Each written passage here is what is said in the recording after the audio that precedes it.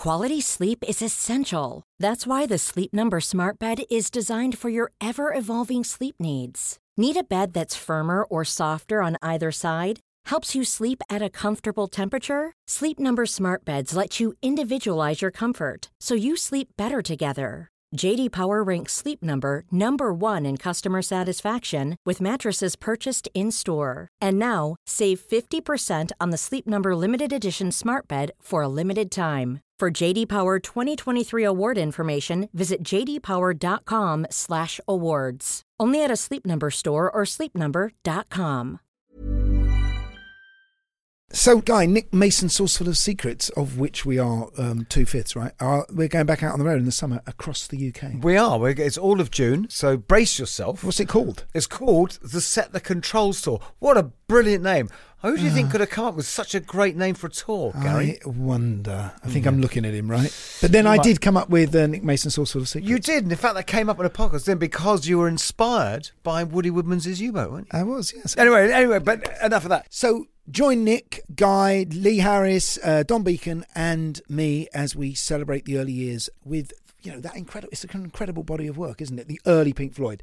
It goes up to just before Dark Side of the Moon. Goes up to 1972, with all the film soundtracks, all the Sid stuff you've never heard, stuff that no one's ever heard, frankly. Obviously. Echoes is the big sort of, what is that? What would you call it? Magnum opus. Yeah, I love a Magnum, don't you? Yeah, I never met Magnum.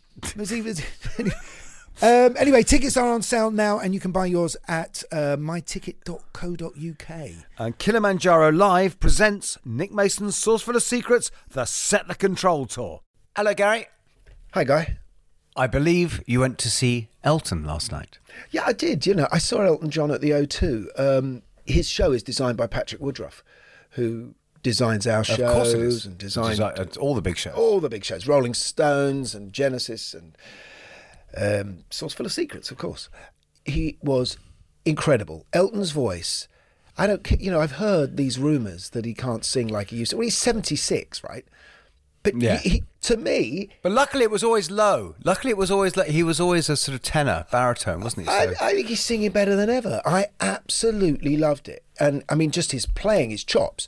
I've been fortunate enough to play on stage with him. So in the 80s, I played in Dublin 2 nights, and then I played at Wembley 2 nights. I did Saturday Nights All Right for Fighting, which for a kid who grew up buying those albums, Yeah.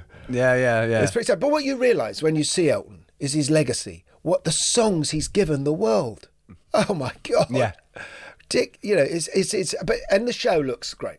Although, like I say, I have a thing about modern jazz. I should point out, I have actually recorded with Elton on the Road to El Dorado soundtrack that he wrote. Did you? I did. Was that the soap opera? No, it could have been. Right, go on. No, but that thing with big shows, this is no disrespect to Patrick, who is an absolute genius, but I think where we are with technology is that big events are big events, and it's like whether it's a gig or a kind of an iPhone launch or anything, everything is this world of screen. Everything looks like Times Square or Piccadilly Circus, or even you want to go and see Hucknall, you have to go and be immersed in a world of screens of. You're right. Wonder if the. You're right. You think the performance might suffer. Okay, so there is a distraction level, when the videos are running and they look incredible, and let's not forget, Elton's really been involved in modern art for a long time. He collects photographs. That's very true. There's a fantastic song where they show lots of Martin Parr photographs of the seaside. I love his. Yeah. But it does take away a little bit from that. But you're filling the O2. You've got to fill the O2 or a stadium. How can you reach the back? Okay, so there's plenty of Elton on the screen playing and the band playing. But I'm not sure, whether that's what Elton wanted all the time. I think he really loves his visuals. But yeah, if you want what you're suggesting, you really need to go and see him at the Palladium, don't you? If he ever would. That's the thing, yeah, because it's. There was, especially when you get to stadium, and the O2 is, but this O2 is kind of like an arena that's sort of almost like a stadium in terms of playing. Because when it gets to stadiums, there are so few people who can actually. You see it when you see the Stones. We see how Mick is just trying to reach every person in the stadium all the time. And which he does, but whereas people do it. It's very few. Bono can do it. Bowie, of course, famously did it.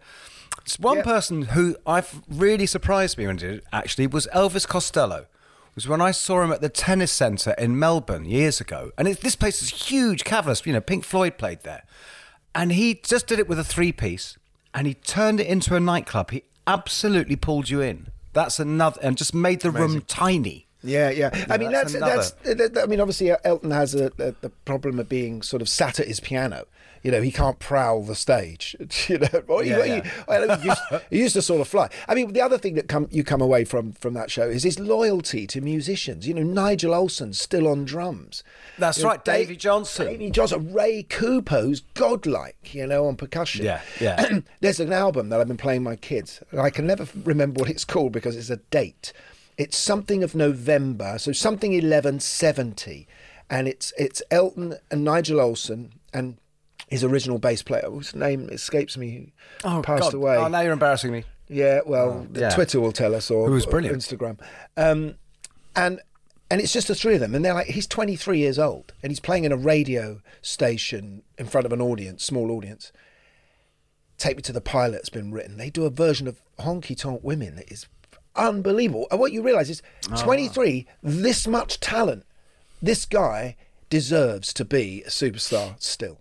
Yeah, absolutely. That's all I'm saying, right? What I love, that he can't play an octave on the piano because he's short, stubby hands. He can't hands. reach an octave.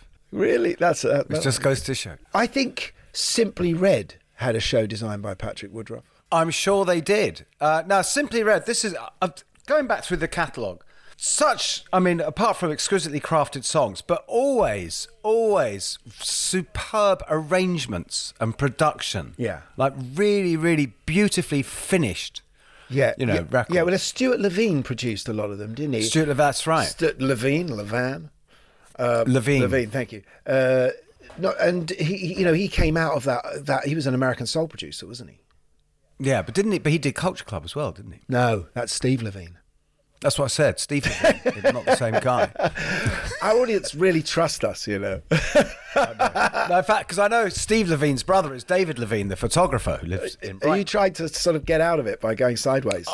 I thought that was a beautiful bit of tap dancing, personally. So Mick Hucknall, that boy came along with such an incredible, voice, didn't he? Blue-eyed soul, as they called it. Yeah, exactly. And also, I know, unfortunately, that gig's going to come up, isn't it? Do you know it might come up? But annoyingly, I think he saw the Pistols. No, that's what I'm going to say. 2 months before me. Ah, yes. I love him already. Let's get him on. Welcome to the Rock on Tours.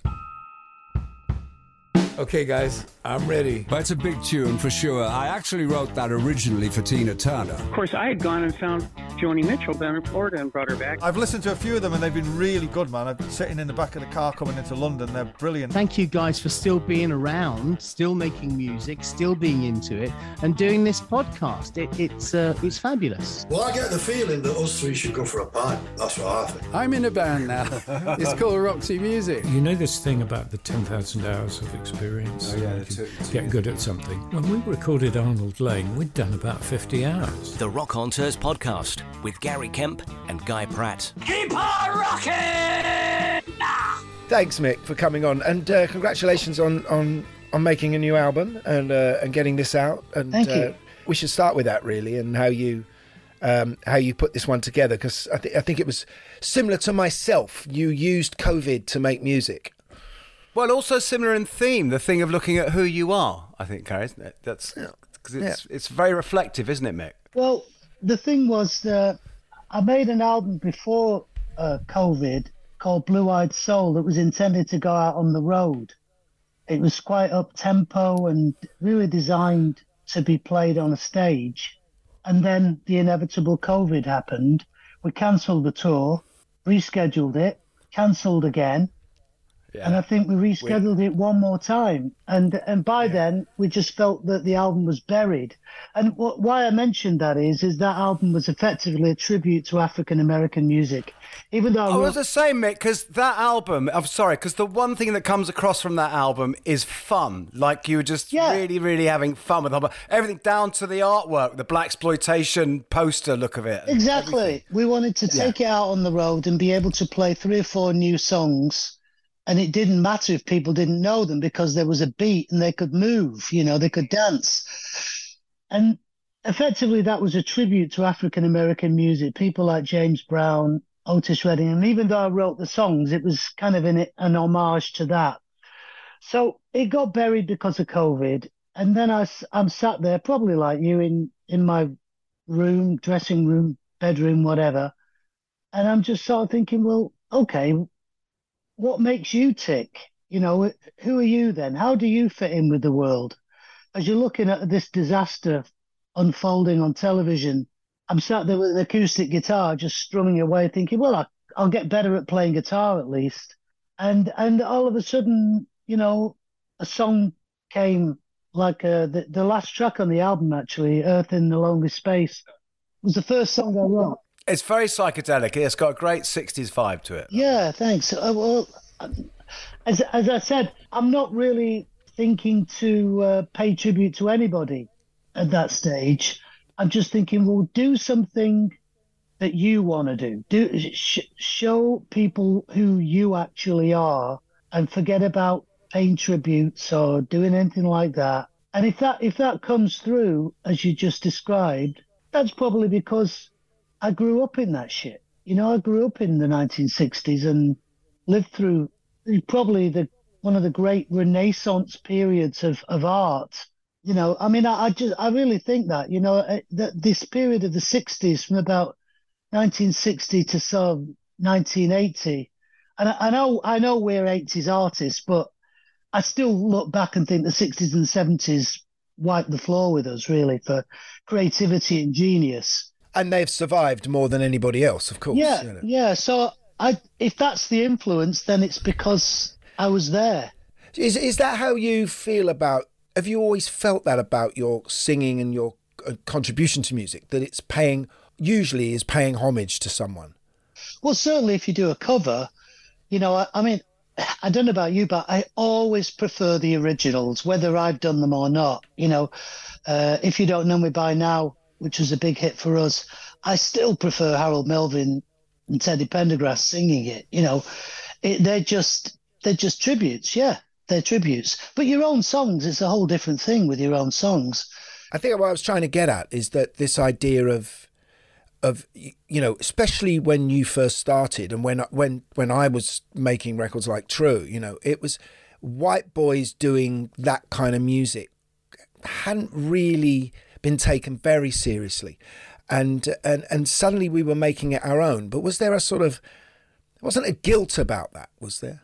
Well, I think you were massively influenced by David Bowie, weren't you? Yeah, but that period that I'm talking about now was you're talking more. I'm talking more Al Green, more Marvin Gaye. But I'm also thinking about Young Americans, and and the way in which British artists have throughout the years, including American artists like Elvis and Frank Sinatra, they've all taken influence from African American music and done something with it. I still think of David Bowie doing Golden Years on Soul Train, this skinny little white boy playing soul music.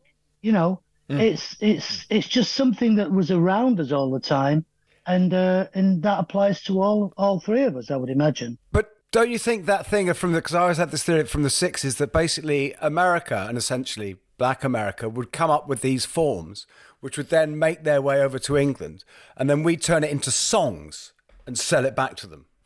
Yeah, but the nice thing is, it's kind of cross-pollination as well, Oh, no, that's what I mean as an utterly positive thing. Yeah. I'm just thinking of Ray Charles singing Eleanor Rigby. And Yeah. Aretha Franklin doing Bridge Over Troubled Water. It's a cross-pollination thing, and that's true. Otis doing Satisfaction. Yeah, that's what I love about the whole thing. You know. No, I just because that term blue-eyed soul sort of slightly fascinated me. I went down a bit of a rabbit hole on that because I feel sorry for the white boys who sing soul and have got green eyes, because green-eyed soul just doesn't seem to work. But apparently. People trace it back to a DJ. I don't know if you guys know about this. Called Georgie Woods, who was on a Philly radio, and in 1964, he was playing the Righteous Brothers, and he needed to let his audience know that these guys weren't black, so he coined the phrase "blue-eyed soul," and it was a kind of code, really. But it was interesting because then after that, the people who were called blue-eyed soul singers were like Sonny and Cher and Tom Jones even. Hall and Oates was where I first heard it in the 70s, Abandoned Luncheonette. Yeah. I actually chose the title just to throw it back at them, actually, because it is termed as being, it was seen as being a slightly derogatory term.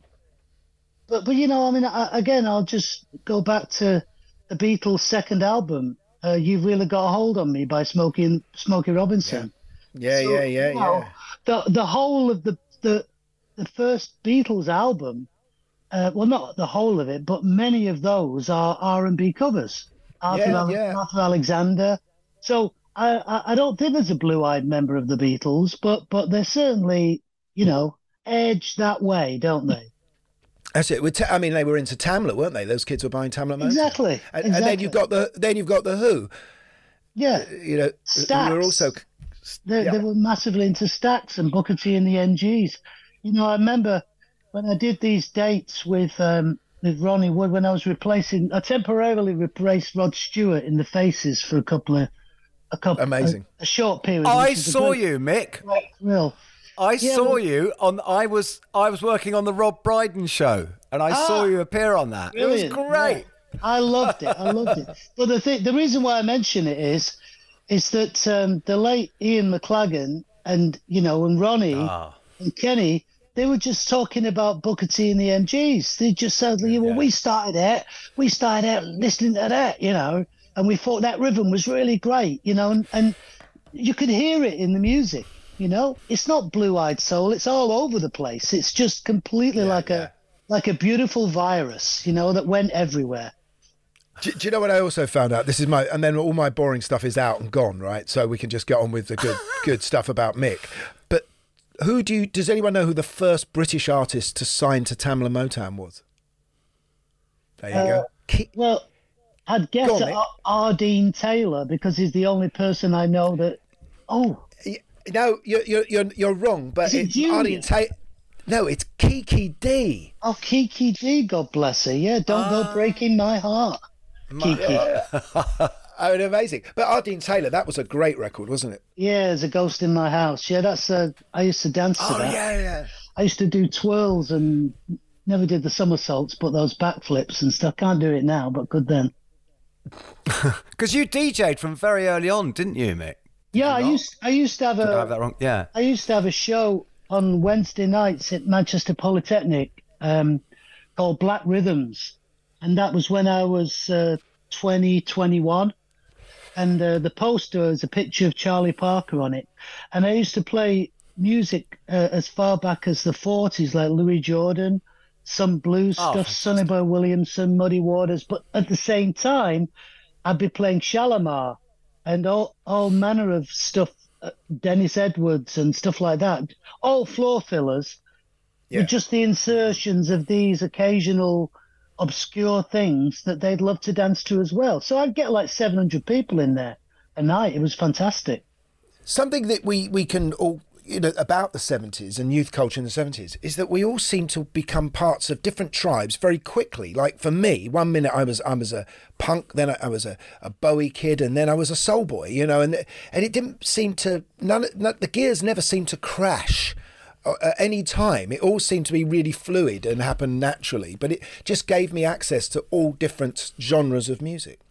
Well, I think we're all in the mutual David Bowie fan club. And one of the things that I really loved about being a teenager at school was being literally thrilled to bits to wonder what David Bowie was going to do next. You know, right from the moment where my friend Christian Brumed played me Ziggy Stardust when I was 12. He bought it. He bought it on a Saturday morning. We played it in his house for the first time. And I've always thought that he was that kind of guy that could take something, but he always made it his own. You know, he always kind of did something with it that wasn't so obvious. And that's what I really admire about people that can take, musicians that can take something and make it their own. And you don't look there and think, oh, I know exactly what he's doing. But no, he's doing something else, you know, and that's a real challenge to try and do with your work. Yeah, because obviously Bowie went from electronica to soul to, you know, to the almost punk as well in those early days of Iggy Pop influenced records. I mean, he validated everything that we allowed ourselves to do. Absolutely right. He did indeed. Yeah, that's why he's so admired now, I think. We need to talk about your early days then, really, don't we? I mean, we do, and yes, we know where we go. There's a gig, isn't there? There's a gig that's going to have to rear its ugly head. He's only saying this, Mick, because virtually every week I mention that I saw the Sex Pistols, and I also mention that he didn't. Yeah. So we. That's a significant gig for you too, isn't it? Well, I saw them a few times. So I'm always very confused by this whole thing because there was more than one gig at the Lesser Free Trade Hall. There was two. There was two. No one ever talks about it. And is that one with Matlock and one with Vicious? It's just the one with, and there were 18 of you in the room, and every single one shaped the 80s, right? The way people put importance on this is a bit bizarre, really, because in all honesty, I didn't remember that. You know, the one that I always remember that was more vivid in my memory was the show that they did at the Electric Circus and I think that was because of the lineup. That show and the lineup was the Sex Pistols, the Buzzcocks, the Clash, the Damned, who didn't turn up, and Slaughter and the Dogs, the Fall. This was all on one bill. Oh my God, this is a festival. At the Electric Circus, and that was the year after. That was in 1977. And that's the one I remember more than the previous one. Now, my oldest friend, Neil, who I've known since I was 3 years old, who I gave a songwriting credit to on Holding Back the Years. He didn't write any of Holding Back the Years, but we used to write songs together. And just for the sheer memory, I gave him that. But he and I would go out to the clubs, and it was actually his elder brother who said to us, I'd just seen a band called the Sex Pistols. You've got to come and see them. So he went to the very first one. Now, my memory is blurred in the second one because of the 77 gig. But apparently we went to the next one. Me and Neil went to the next Free Trade Hall gig. But it's all a blur to me. But hang on, was Sid Vicious playing or was it Glenn Matlock? No. Sid. The time I saw Sid Vicious in my memory was at a gig in Huddersfield, which was I think the third time I saw them. As far as I remember, Glenn Matlock. I think you saw every gig practically they ever did. Well, I've seen them. I saw them a few. Look, I was more into the Buzzcocks, to be honest. Yeah, right. With Howard Devoto. Yeah, because when Howard Devoto was with them, Neil and I thought they were going to be the next Beatles. We just thought they were amazing. Wow. And then we witnessed them have a big fight on the stage, which was hilarious. Because what happened? It was like handbags. It was just they weren't really fighting. They were sort of flapping. What sort of? There were no punches. They were sort of slapping. It was like a handbag fight. It was hilarious. It was an art school fight. And that was like the last. I think that was the last gig they did together. And then... so you witnessed the split. You saw the actual split. Well, we didn't realise that it was at the time, but I think it was, yeah. It was hilarious. But that split you saw created post-punk because Howard goes off and makes Magazine, and that's and the Frantic Elevators, my first band, opened for Magazine on their very first tour. They did a show at a club called Rafters, and we'd been invited to open for them, and we were massive fans. And in fact, Barry Adamson, who was the bass player, and John McGeoch, the late John McGeoch, who passed, I think, last year. Fantastic. The legendary John McGeoch. Yeah. I have to tell you, they were so lovely to us. You know, we were like 17-year-old, spotty little kids, and we thought these guys were like superstars, but they were so nice. They were really supportive. And you never forget things like that, do you? You know, when you're starting out, and certain people really give you the push up and give you a help up. It really stuck with me. That they were great, as well as Mark Smith from The Fall as well was also very lovely. We toured with them briefly, so we had some great adventures early on. But were you involved in all of that Manchester sort of post-punk scene? Was Factory in your view? And well, Factory was so fucking miserable. It was all like black and gloom and, you know, darkness. We were happy-go-lucky kids, you know. Half of our time we'd rehearse for a couple of hours and then we'd be off to the pub. You know, we were having a great laugh. Yeah, renting a transit van, going up and down, you know, doing John Peel sessions and stuff, going up and down the M1. To us, it was the most wonderful thing, and we thought, what are they so miserable about?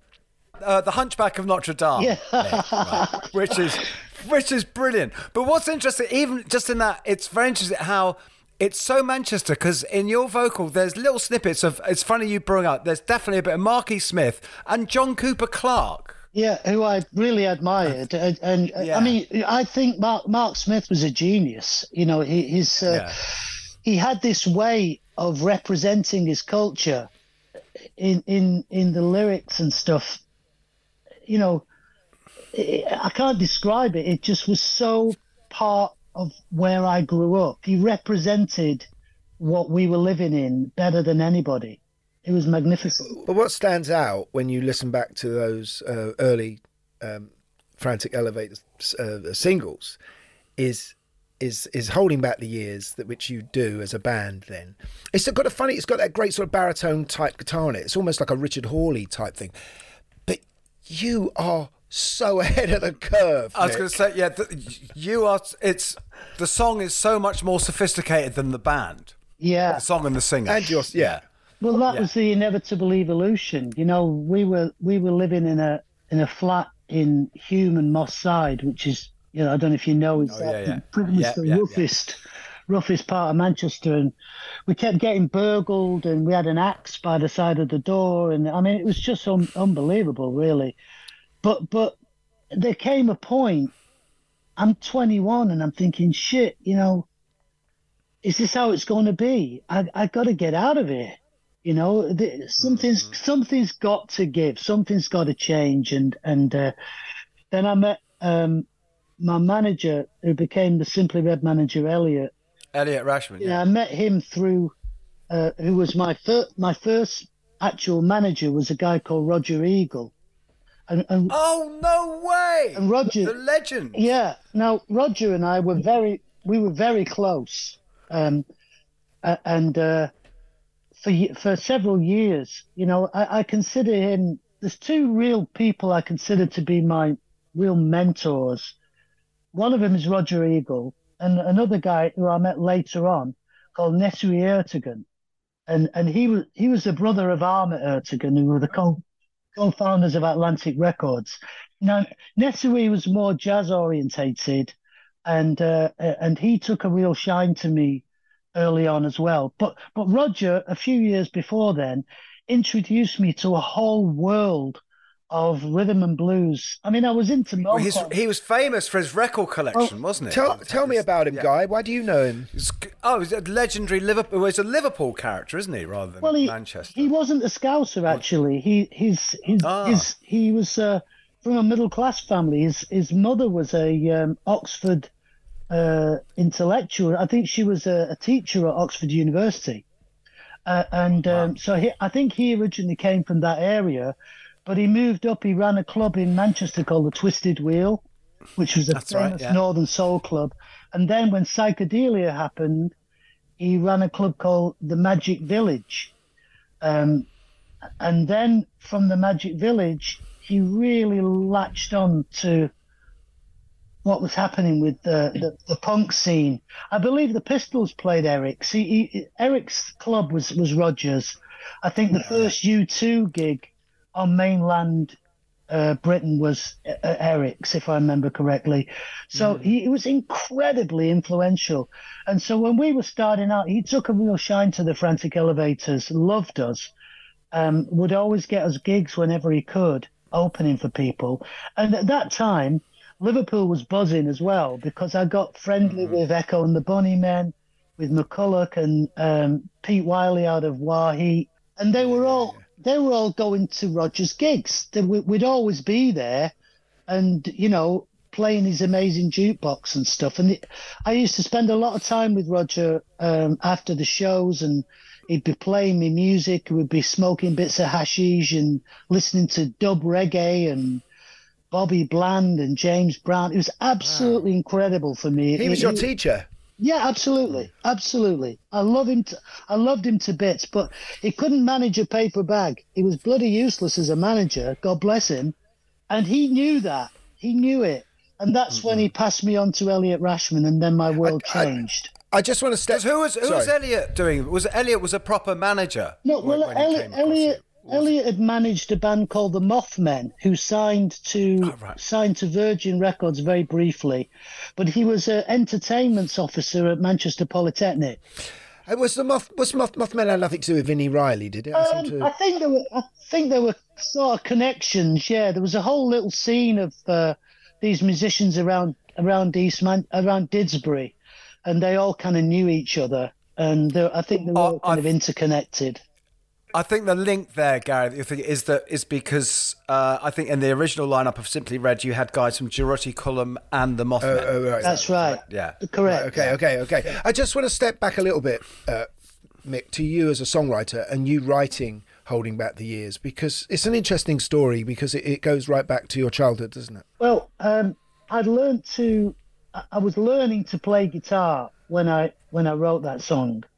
I think I knew about 3 chords when I wrote it. It was the second song I wrote, and I wrote it in my dad's house in my bedroom, and I had no idea what the song was about. That's the weirdest thing sometimes. You write almost in a subconscious state, and it's not sometimes you look back at the lyric and you suddenly go, oh my God, look what I just did. I had no idea. Sorry, because there's one line I've got to focus on, which is strangled by the wishes of Pater, longing for the arms of Mater, is so unbelievably powerful and heartbreaking. Well, I don't... You must have known what you were saying then, or I don't know. I just think I'd probably seen something on the television that was influential of it. It could have been Brideshead Revisited. It could have been anything. I've no idea. Right. Your mother left home.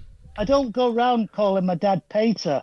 Oh, no, that's true. No, the wording certainly not. But that does describe exactly. It describes where you grew up, doesn't it? I mean, it was there was no. Your house. There was no mate. There was no mother. There was no Mater and Pater in East Manchester. But for some reason. But in terms of mother and father. Oh yeah, absolutely. yeah. But I don't mean Mater and Pater.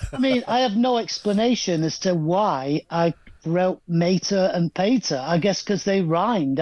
It's just incredible to think that I didn't sort of. You don't even notice that. You just don't even notice that. Can I offer a possible reason you did that, Mick? Because obviously this is your mum left home when you were 3, and you were brought up by your dad.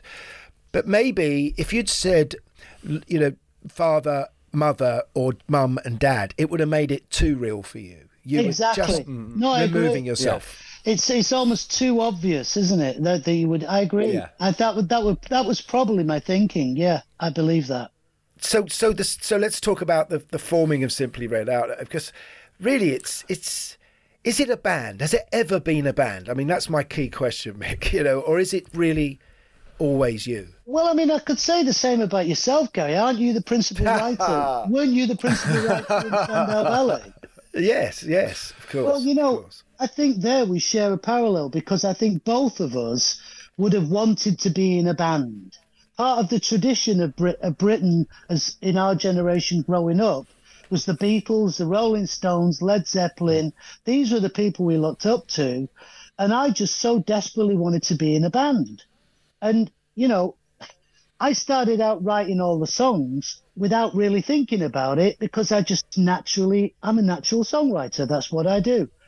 And the problem came about when the success happened, because my manager is tearing his hair out saying, when are you guys going to write some songs? Mick's the only one that's writing any songs. And it became more and more worrying when they realized that the songwriter makes most of the cash. And they said, I've got a studio in my flat, and I'm still writing songs on an acoustic guitar and a Walkman until about 1995. So I don't even need no studio. I don't need anything. In fact, sometimes I don't even need a guitar. I just sing the song into my phone. So, but the bottom line is this: there was no other songwriters in the band.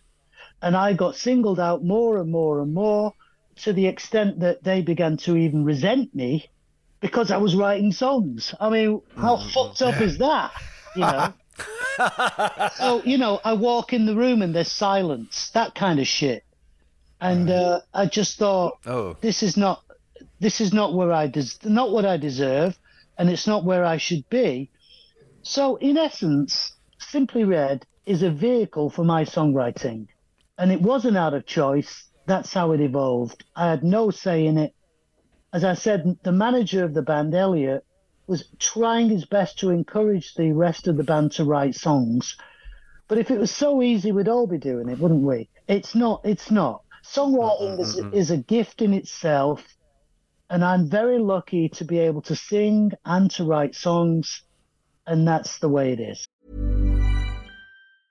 Hey, I'm Ryan Reynolds. Recently, I asked Mint Mobile's legal team if big wireless companies are allowed to raise prices due to inflation. They said yes. And then when I asked if raising prices technically violates those onerous 2-year contracts, they said, "What the f*** are you talking about, you insane Hollywood ass?"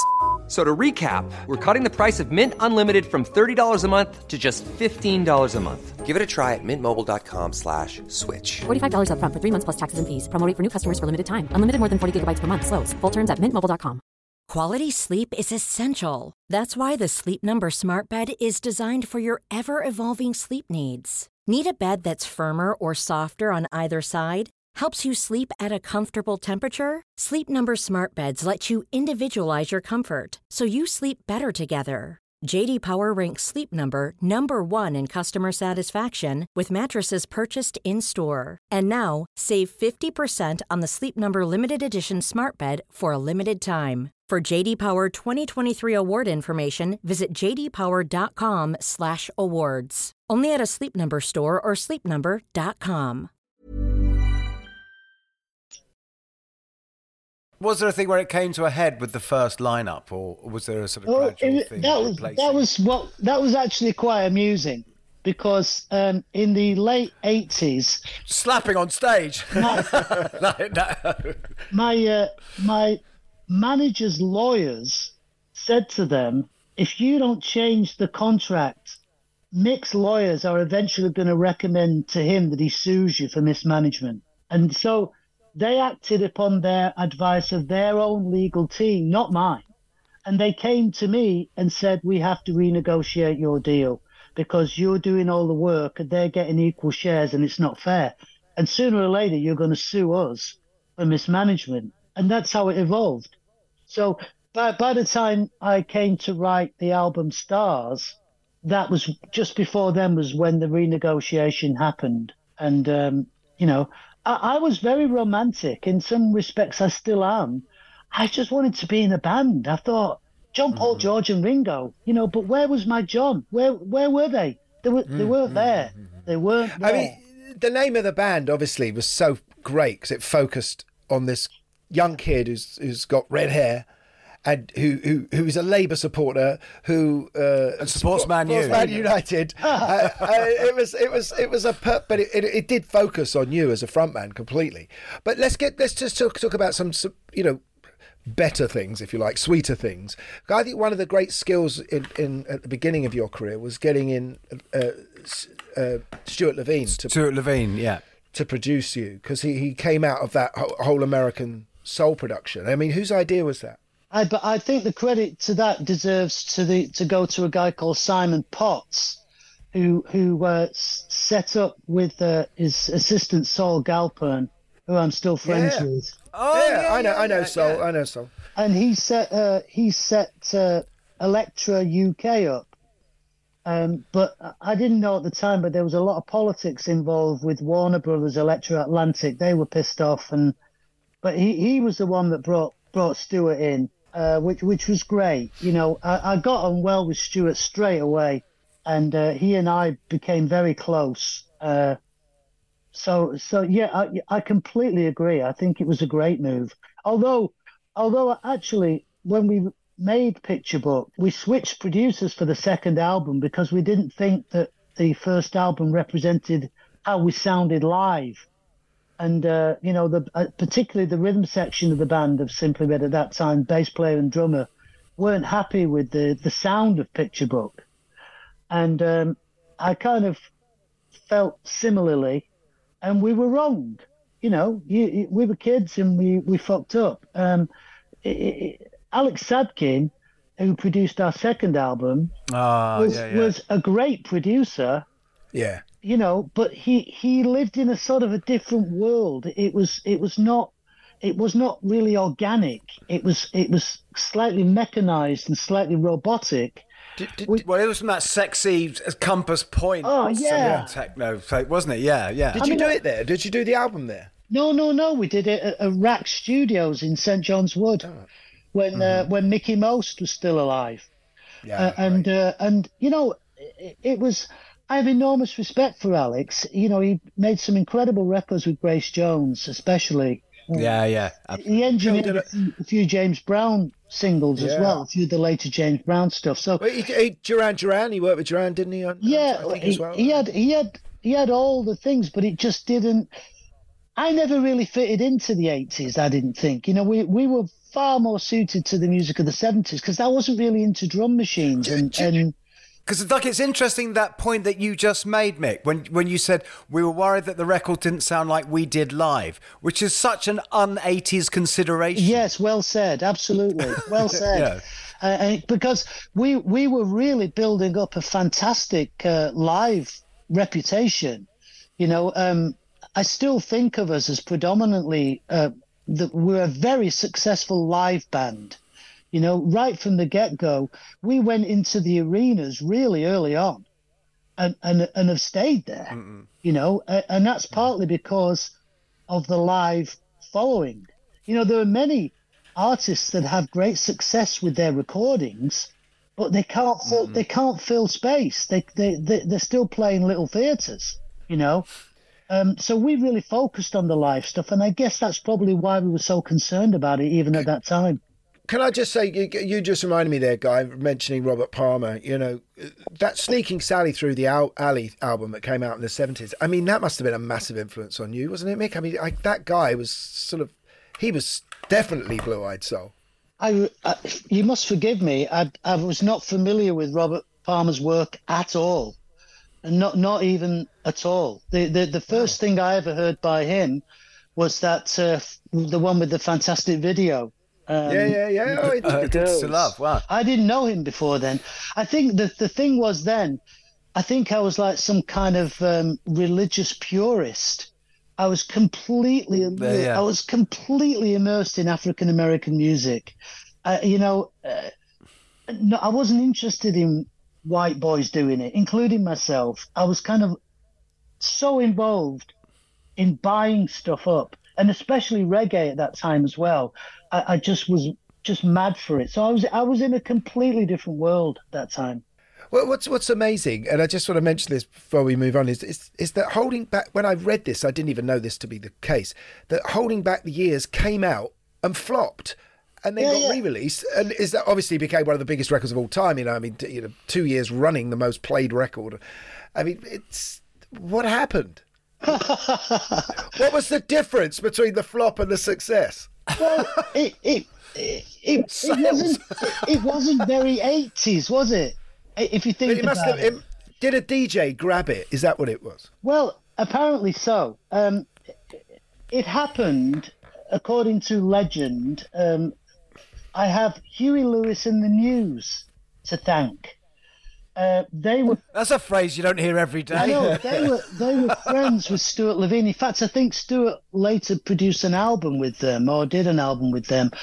But anyway, they came over to the UK and toured around about 1985, 1986. And when they went back to California, they were doing an interview in San Francisco, I believe. And the guy asked them, said, well, when you were over there in the UK, did you hear any new music and stuff or something? And they said, yeah, we heard this album by this band Simply Red. And this song, we love this song here. And they played the song on this radio station. And they got such fantastic feedback from their listenership that, they played it again. And then another station picked it up, and it's very romantic, And the truth is, the record company had nothing to do with it. And that really tarnished my relationship anyway with the American record company, because I never thought that they fully got behind us. They never quite got it. The single did amazingly well, and we got another number one a couple of albums later, but they never really did much with the album. And consequently, we tour over there and break even. A 7-piece band would really struggle to make a decent living if you're from the UK in America, because you can't make money unless you're playing arenas. So we go over there and play these theatres, do about 30 shows, come home knackered and broken even.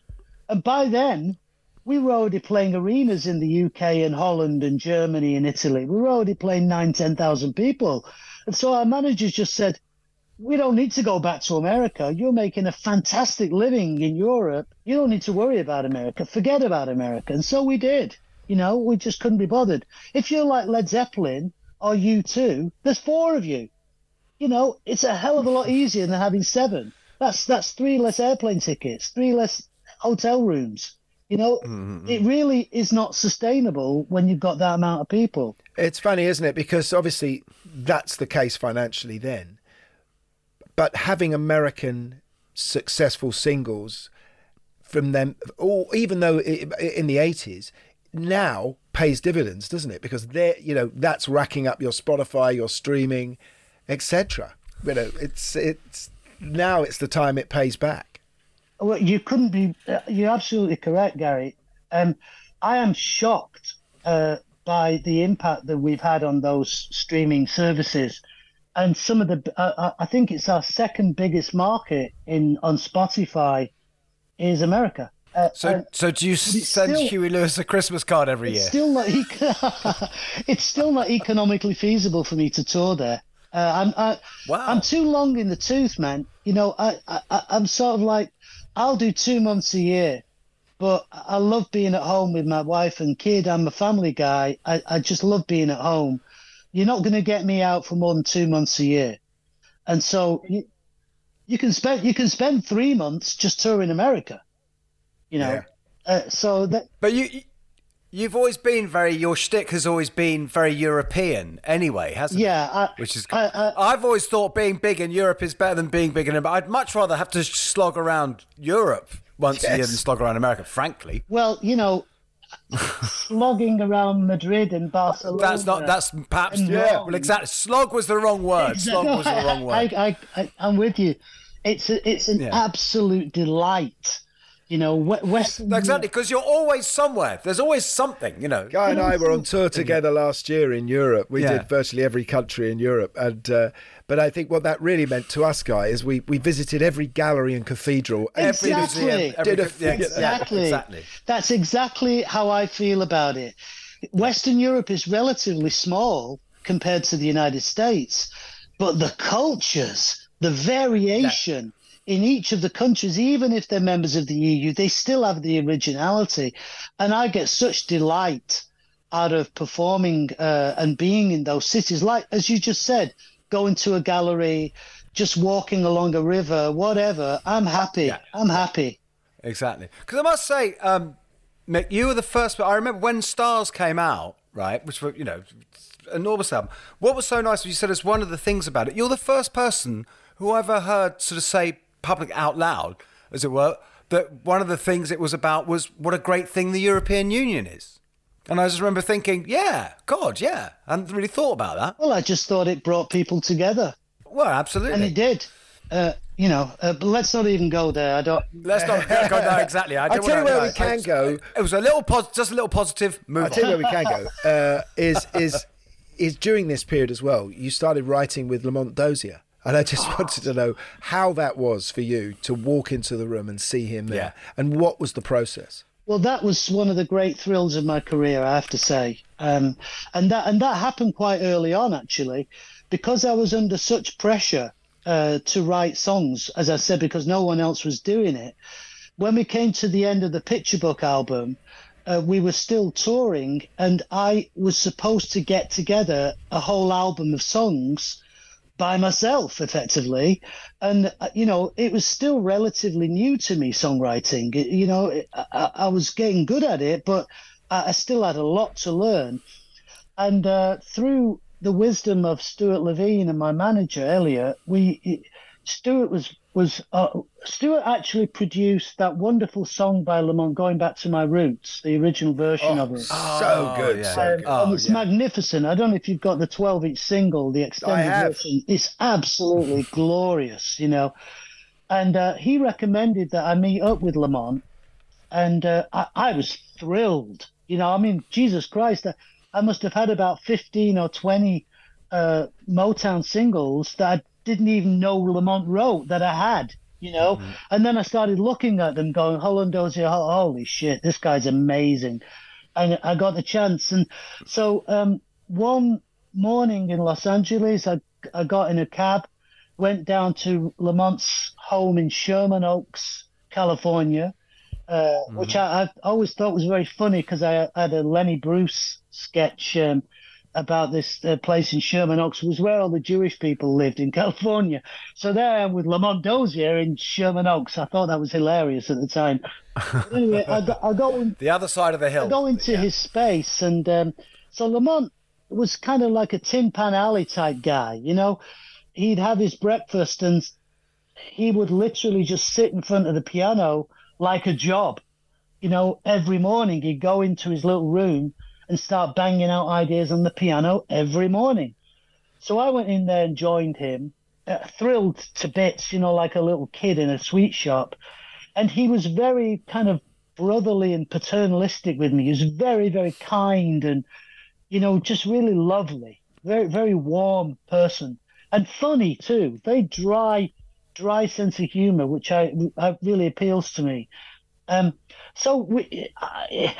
funniest part of it was I had to control the guy. He was like a machine. That's a great idea. That's a great idea. And as I've got the tape recording, pressing the thing, he's moved on to the next idea. I said, wait, slow down. He goes, come back here. Yeah, repeat that. Do that again. And so he gave me about sort of 20 bars of a riff that I'd record, and then there'd be something else. So by the time I walked out of his place after 2 or 3 hours, I had about it was a complete mess on my cassette machine. It was just there was like 5 or 6 ideas, no structure, no lyrics, but just a lot of melody and a lot of riffs. And out of that, and those chords, but his chords are amazing. Yeah. So yeah, I then went away and created songs out of them, effectively. And we did two of his songs are on the second album, the Men and Women album, Infidelity and a song called Suffer.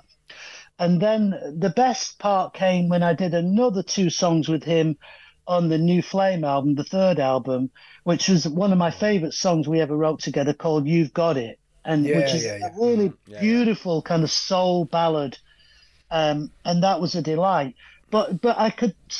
When you look at the songwriting credit, Holland, Dozier, Holland, after having worked with Lamont, you know exactly what Holland and Holland did, because they would put the things together, because Lamont was just an ideas man, and you had to put him in order. You had to, you know what I mean? You had to put him in a box to control the ideas, because otherwise you'd end up with like 500 riffs and no songs, you know.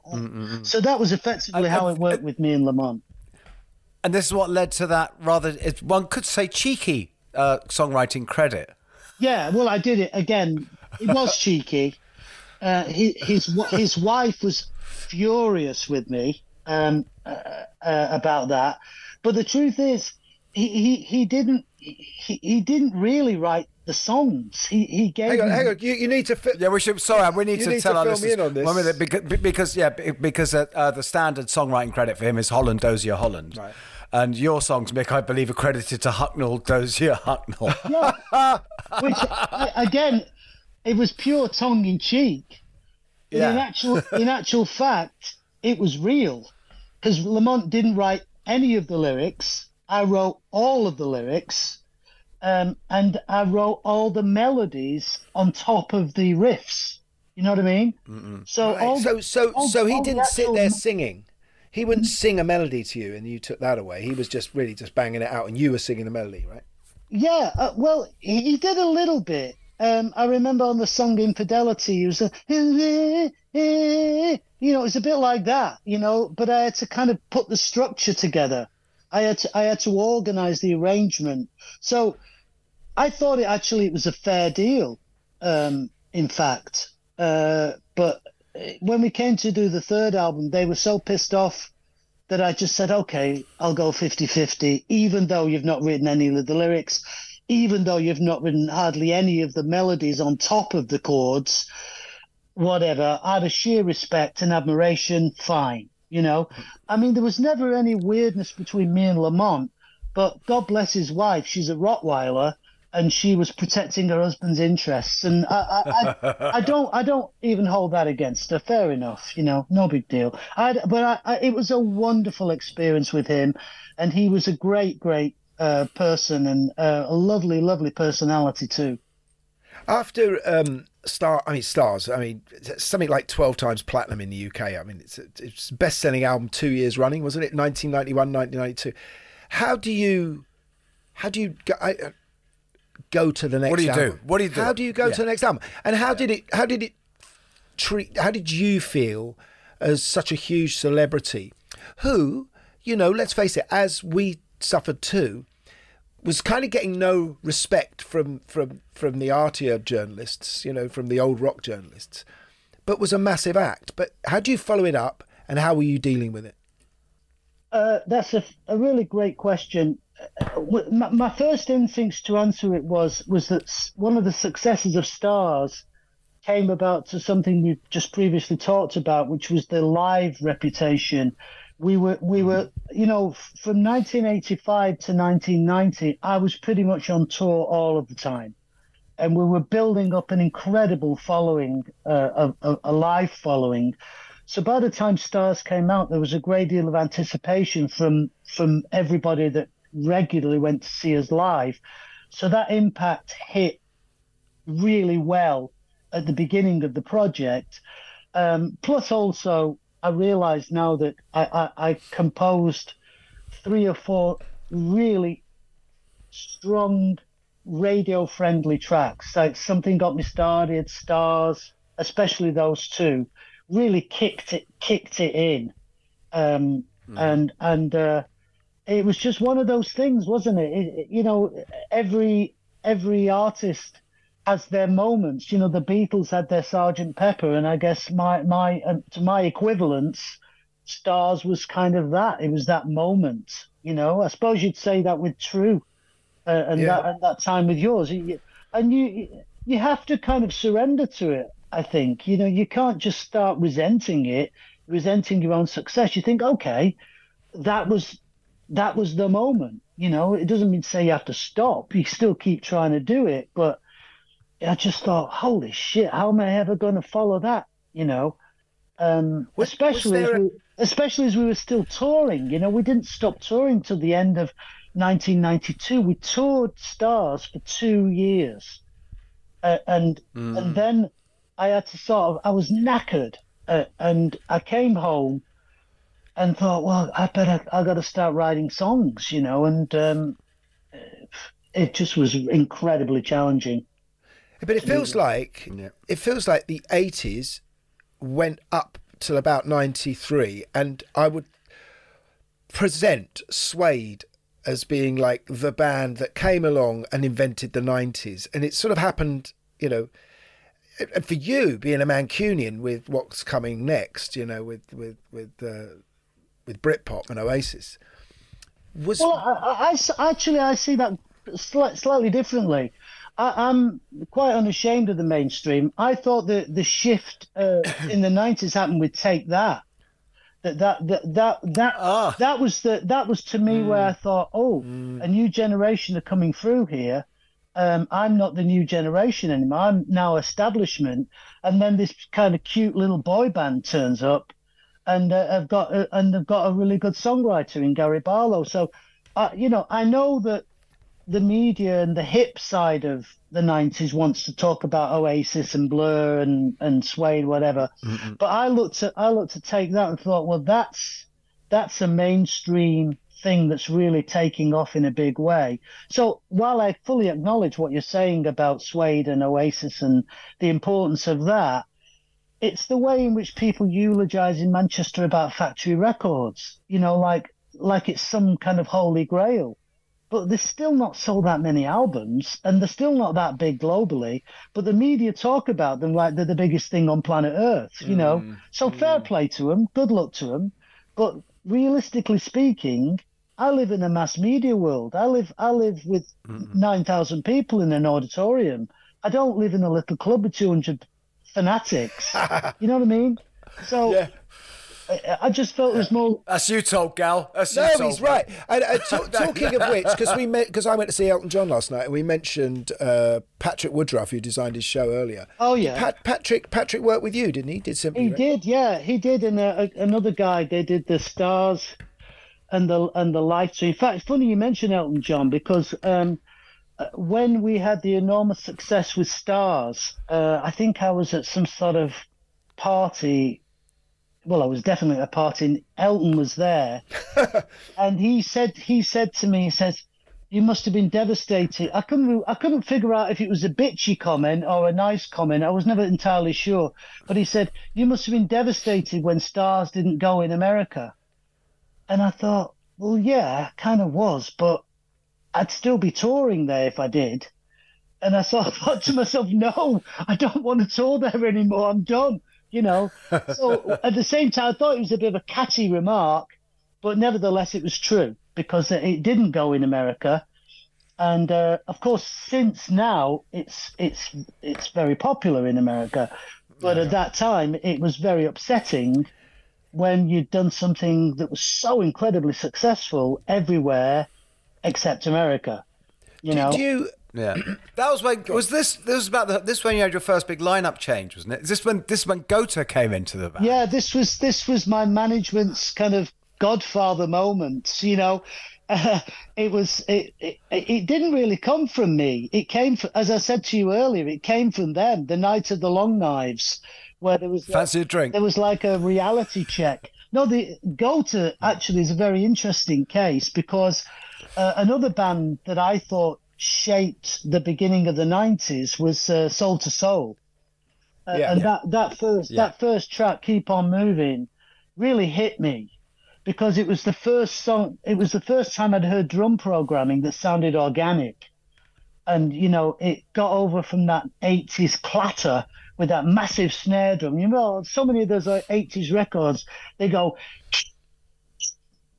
with this backbeat of the snare. And for the first time, with the work that they were doing, it felt really soft and round and sexy and sensual. And it was the first time I'd heard drum machines sounded like that. And I said to Stuart Levine, find out who does that stuff. Find out who's doing the programming for them, because I want to work with them. And I'd already become friendly with Nellie Hooper, who was involved with them, who was immensely talented, did a lot of great work at that period. But the other guy that did it with him was Gota Yoshiki. And I worked with Gota for years. That's why I bring it up. Oh, fabulous. Where did you work with him, Guy? I did all sorts of projects with him in London. The Japanese band he was in at first. I'll tell you, here's the funniest one, was at the end of his career, sorry, little sidebar here, at the end of his career, Gary Lineker went and played in Japan, and Gota made his football record for Japan, which I played on. And the thing is, for all his many talents and his fabulous worthiness of character, one thing Gary doesn't have is any musical talent at all. So this entire record, which was based around Gary Lineker, all Gota could get out of him was him saying, 1, 2, 3, Are you saying he's not as good a singer as Glenn Hoddle?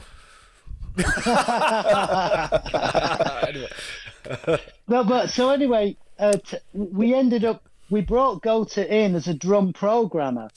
So our original drummer was still in the band at that time. And we went over to record in Paris. Marconi?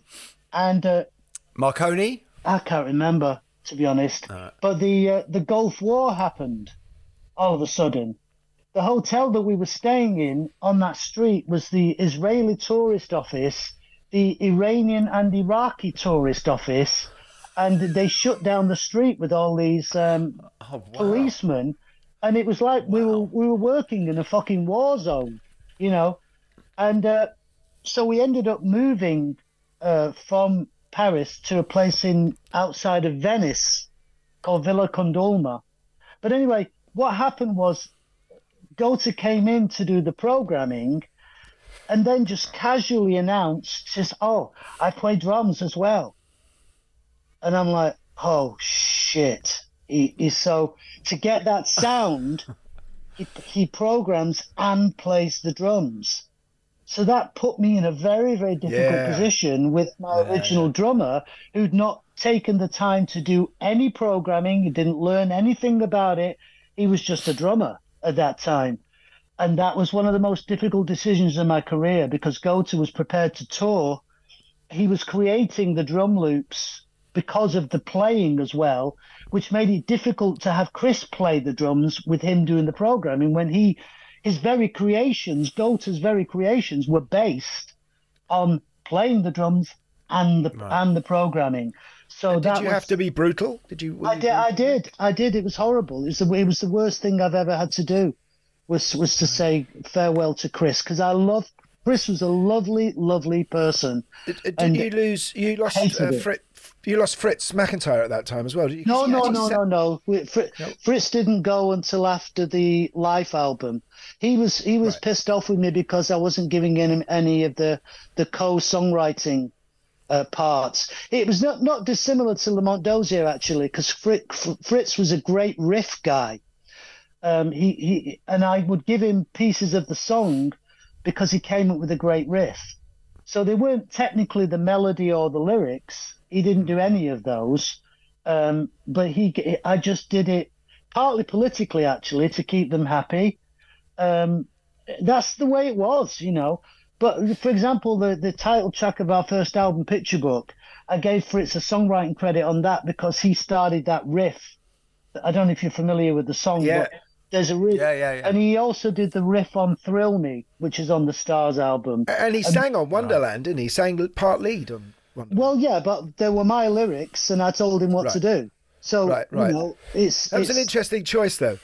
Yeah, I just thought it was like a good diversion, and it worked really well. He was a fabulous musician, but again, he wouldn't explore the technology. He was like a pianist. He was a piano player. and he had to have a keyboard tech to take care of all the sounds and stuff. He wasn't doing that himself.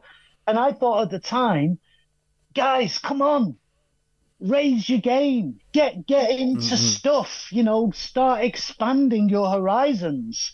You got to keep going. You can't sit back on your laurels. You got to fucking push, And I still feel like that. You got to keep moving. You can't just sit back and go, I've done it now. I don't want to live like that. I want to kind of keep having a good time. Yeah, well, let's just finish on the last album. Is it, because listen, I'm a happily married man, children, dad, is it harder to write songs about yourself when you're happy?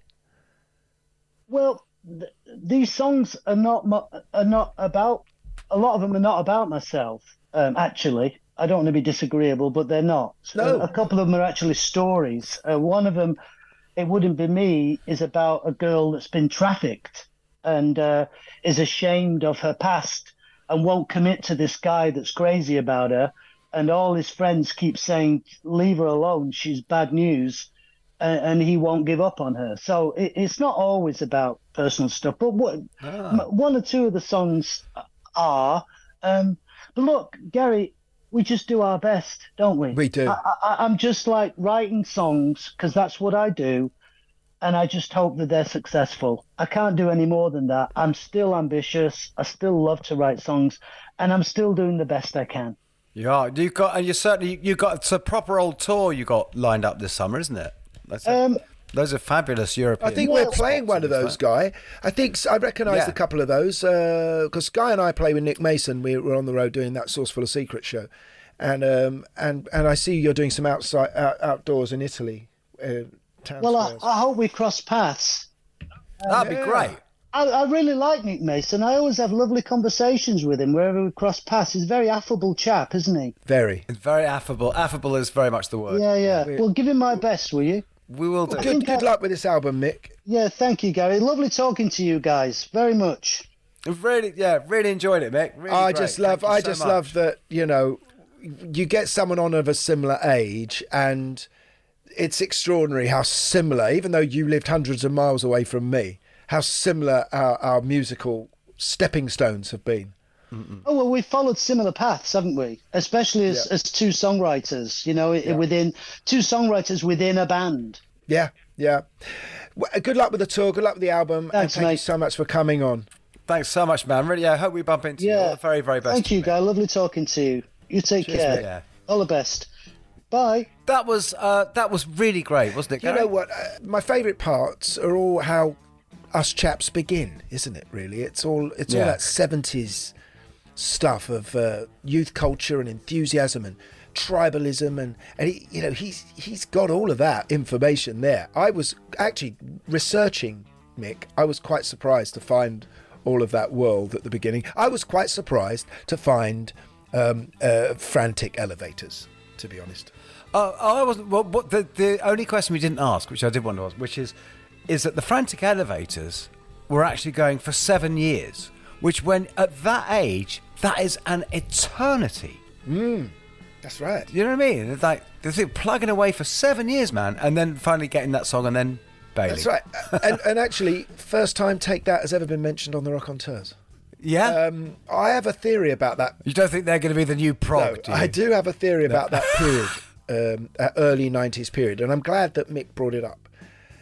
I might save that theory. We'll bring it out on another intro. Save your theory, yeah. I often wonder, because I know Suede kind of tend to come up now as a sort of this sort of precursor.